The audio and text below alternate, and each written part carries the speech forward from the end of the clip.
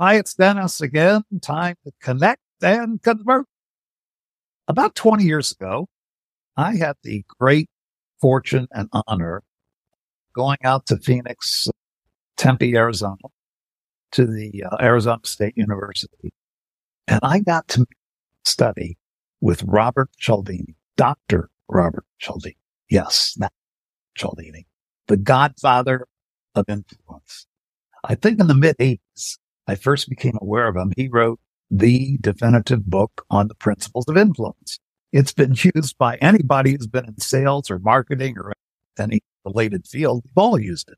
I used it, and I had a chance to meet him. He had a workshop called Influence at Work. There was only about 8 or 10 of us in that workshop, but he taught most of it. And wow, what an experience. So yeah, I'm a fanboy of Robert Cialdini, have been for a long time. And he basically taught me how to get to yes very fast in an ethical way. And he's taught millions of people how to get to yes in an ethical way. All of a sudden, recently, they decided to form the Cialdini Institute.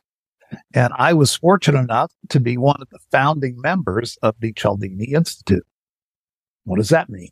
That means that I have access to all of Cialdini's research, all of his works, everything that I can teach and use in any way that I see fit, of course, in an ethical way.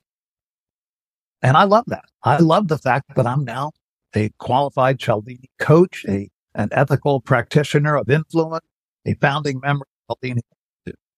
So I guess that puts a little pressure on me now because I'm supposed to know the answers, right? And I get a lot of questions, particularly, how does this relate to sales? When I started using it back when I first was introduced to this, I was running radio stations in Miami. And I said, how can this stuff work in our marketing, our advertising? How can it work in the communication that we put out there? And also, how can it work in our sales? Obviously, we had 25 salespeople at the time. How can we use the principles of influence to improve sales? Guess what I found out? Yes, it worked all the way around. So again, I am a devotee, I'm a fan, I'm a believer. I definitely had a drink of the Kool-Aid. And today I want to talk a little bit about how this can help you in sales. Okay. First of all, as you know already, I'm sure, our brain has 2 systems, system 1 and system 2. System 1 is that automatic brain. It's on autopilot. It's 90+% of the thinking that we do. The system 2 brains are our factual brain. Okay. When we need to make a particularly tough decision, not to make it every day, we engage the factual brain and the slower thinking brain. The system 1 brain fast. It works on heuristics. It works on automatic responses to things. And that's how we can influence the sales situation, because most buyers, I don't care what level of customer you're talking to, they buy with system 1 brain. We all do. 90% of what we do is system 1. And the Cialdini principles speak directly to system 1. Okay. Not that there's anything wrong with system 2. That's just not what we normally do. So why not go with the part of the brain that's exercised the most, system 1? So his works are iconic, but I'm often asked, now that I have the Cialdini name in my credentials, how do we use these things? Yeah, we know there were 6 and now there are 7. How do we use these? Well, I did also Phoenix, a gentleman by the name of Dr. Gregory Neidert. He was a very close, and still is, a very close colleague of Cialdini's. And Neidert created what he calls the core motives model. Now, what the heck is that? He wanted to define the 7 principles and where they can be used most effectively. Not all 7 principles should be used in your situation. If you use the wrong principle of influence in a certain situation that's not appropriate, it's not going to work. And then you're going to throw it all out and say, well, this crap doesn't work. That's why Neidert created this, is to say there are times when each of the 7 principles can play a role. Okay. So he divided it into 3 different tasks, if you will. The number 1 task, how do we cultivate or begin a relationship? In sales, how do we bring on a new client? How do we meet people? How do we cultivate that new, fresh relationship in sales? Number 2, how do you reduce uncertainty about you or your company or your product? Okay. So there are principles that apply to that. And third, how do you motivate action? How do you get somebody to make a decision? How do you get to close? So depending on which you're in, new relationship, remove uncertainty, or get action, that defines the principle of influence you should use. So let's break that down a little bit. There are 3 principles that are most helpful, okay, when you're trying to build a new relationship. Let's take first. Unity involves the blurring of the boundaries between ourselves and others. It's creating a sense of we-ness, a sense of belonging, a shared background. Think of your college. Think of perhaps a church that you're affiliated with. Think of a club or a group that you belong to. Think of that we-ness. I, for one, am a Miami Dolphins fan through and through. I've lived through some tough years. This year, look better.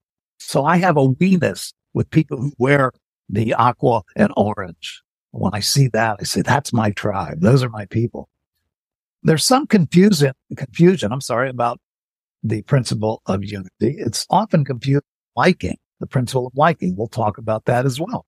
But liking is saying yes to people who are similar to us. Similar people, we like to cooperate and say yes to people like us. Unity is about saying yes to people who belong to the same group as us. Maybe they live in our neighborhood. Maybe we play tennis with them. That's a very powerful and easy yes when we are appealing to a group that we belong to in common. There's also some confusion with unity and social proof. Social proof we'll talk about as well. That says that we will say yes to a request based on the actions of others. We look to others to get a clue of how to act. And unity says yes, again, because we belong to the same group or community. So they're similar, but yet different. So have you ever heard of a guy named Ponzi? You probably have. It's usually in reference to a Ponzi scheme. Have you heard of a Ponzi scheme? This guy was really named Ponzi. There was a real Ponzi, and he was an Italian immigrant to the United States. And he will forever be known by the bad stuff that he did. He created a Ponzi scheme, which is a pyramid game where he promised high returns on investment, except the problem, he was paying those high returns from the next guy's money and the next guy's money, the pyramid scheme. And of course, he got caught. And he got put in jail. Okay. But how did he recruit these people? Because they were from the same ethnic group. He recruited other Italian immigrants. They're going to say, oh, he's one of us. I can trust him. Yeah. Trusted him right to the poorhouse. Okay. Able to carry it out by appealing to their heredity. We're in the same group. We're in this all together. We're all immigrants, the same background. Bingo. There was a recent case here in the U.S. We won't mention the name, but you probably know it was a very similar situation. Okay, what's the second? And again, let me be clear. That is an unethical use of the principle of unity. We talk here about ethical, but we use that to describe it, showing you how it works. But that is not the proper use of unity or of any of the principles. Let's jump to reciprocity. Everybody's heard of that. Everybody thinks, okay, I know what that is. I give you something, therefore give me something. Not exactly. Yeah, close, but not exactly.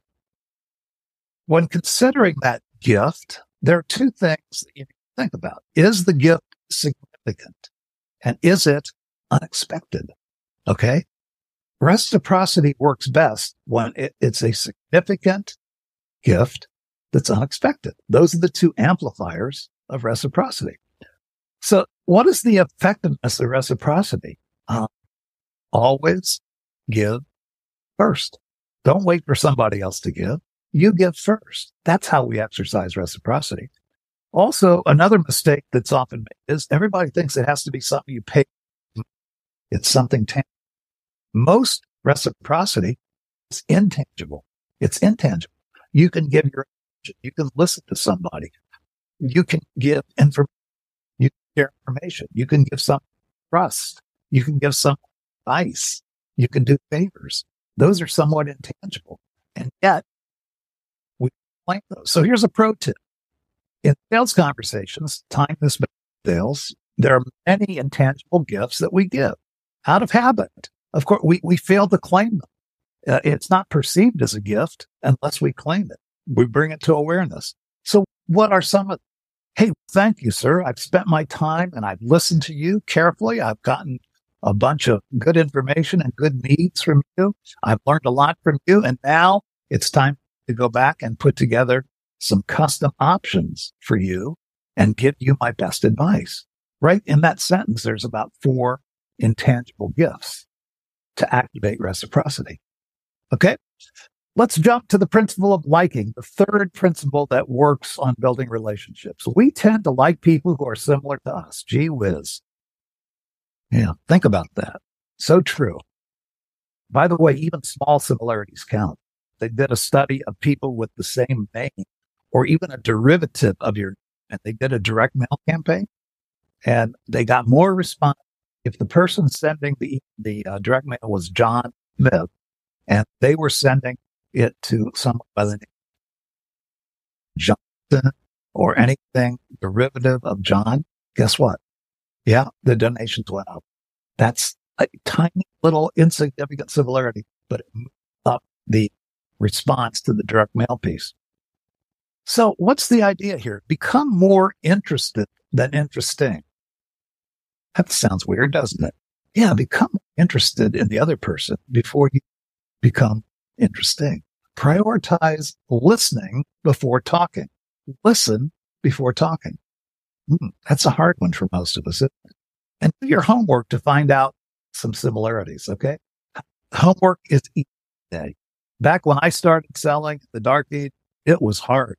Now you make 2 or 3 keystrokes and you can have a whole list of things that could be similar interests and organizations that you share with that person. Here's another intriguing study by KPM. That's a big financial services company. They wanted to know how the relationships between their account managers, their basically sales guys, and their clients using a very complex algorithm that they developed. They categorize the relationships as either weak, average, or strong. Weak, average, or strong. Okay. They're trying to find out if the quality of the relationship had anything to do, any correlation with the acceptance of proposals and the close of financial services deals. Remarkable. The results were remarkable. Weak relationships, maybe 30% acceptance. Okay. Average relationship jumped by 15 percentage points up to 45%. However, the strong relationship, are you ready? 70%, more than double that weak relationship. Wow. So the message, build rapport, make a connection before diving into business. Okay. Maybe 10 or 15 minutes. Again, be interested before you're interested. Are you willing to invest 10, 15 minutes to possibly double your closure rate? How about that? Okay. Next one. How to reduce uncertainty. We've already talked about trying to get the relationship. Now we've got the relationship, but there's some uncertainty. The principle of authority. We rely on surface level cues such as title, uniform, dress, type of car, type of house, articles published, initials behind your name. We rely on that surface level cue to decide it's an authority. I did a personal experiment years ago. I was playing with this and I was speaking to a group of about 25 people. It was a plant speech, and I decided to try an experiment. For this speech, it had nothing to do with the principles of influence, but I wanted to try something. I donned the attire of what appeared to be a hotel maintenance man. Okay. I had a hard hat on. I had a working vest. I had a tool belt. I had a credentials around my neck. I had my tool. I dressed up to appear to be a maintenance man for the hotel. This meeting was in a hotel, and the people who were attending this were people who were staying at that hotel. So they didn't know me. So I came in and said, hey, here I am. Let's say that I came up to your room and I knocked on the door and said, hey, I'm here. There's a problem with your electrical system in this room, and I've been sent up here to fix it so that it doesn't cause a fire or cause a big problem. And I said, how many of you, based on what I look like and what I said, would have let me in the room? Almost 100%. Almost 100%. And I was a total fraud. Okay. Total phony. Okay. That's scary, isn't it? Not unusual. Here's another one. This one's crazy. There were some nurses who received a phone call. They were working in the hospital. They got a phone call and it said, give this specific medication to a certain patient. It was against policy, of course, to do that over the phone, to take instructions over the phone. It was not approved for use, and they had administered the dose that was recommended by the caller. This would have been double the daily maximum dose. The phone call was from someone they had never met, but they identified as Dr. So-and-so. And guess what? 95% of the nurses prepared to administer it, even though it violated 30 major policies. However, they were stopped. They didn't do it. This was an experiment, but they were prepared to do it. Wow. How could this happen? It's blind obedience to a title. The voice on the phone said they were a doctor. They sounded right. They sounded like a doctor. They gave their name and they mentioned the name of the patient. So they had a lot of information that only the doctor could have. But they're used to following instructions and directions from a doctor. Wow. System one takes control. So in our sales efforts, who holds authority in the eyes of your audience? If 10,000 people said that Dennis Collins is the greatest sales trainer in the world, okay? However, if sales guru, author, speaker, Jeb Blount says, Dennis Collins is the greatest sales trainer, who would you believe? The 10,000 people or the sales guru? That's easy. Which one is more persuasive? Social proof. Next one. When we are trying to reduce uncertainty, you've got a customer who just, they're on the fence. I don't know how I'm. Guess what? You're in luck. People decide what to do based on what other people do. Okay. I'll give you an example. Have you ever gone online to book something on Orbitz or booking.com or whatever some of these are? And notice they've started doing this years ago, but I really notice it more now. X number of people are looking at this same hotel or at this same air flight right now. And only 2 left at this price. Or today, we have booked 1,000 people in this hotel in the past day. Wow. Social proof. Dessert sales at McDonald's.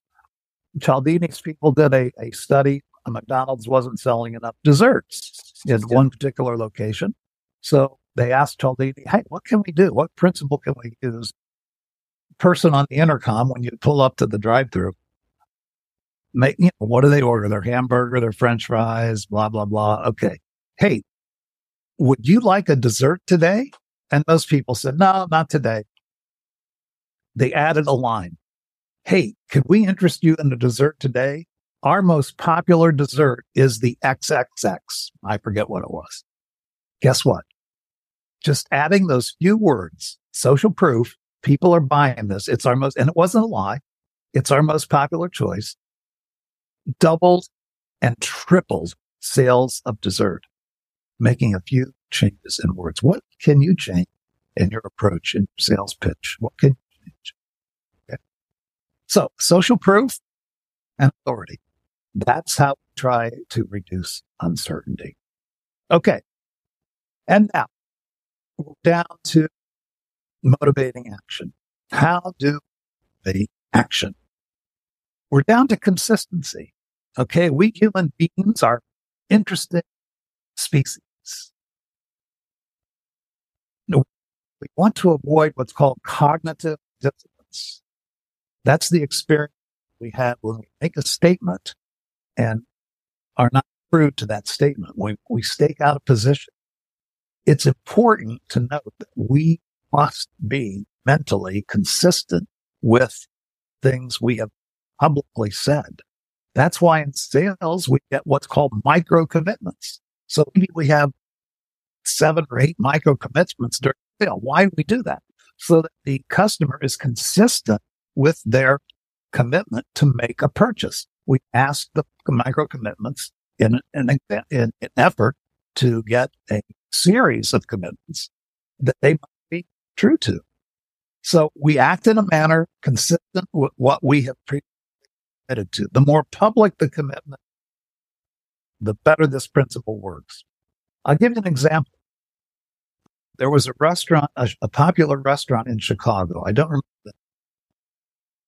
I think the guy's name was Gordon, last name Gordon, but I don't remember the exact name of it. But he was having a problem with no-shows.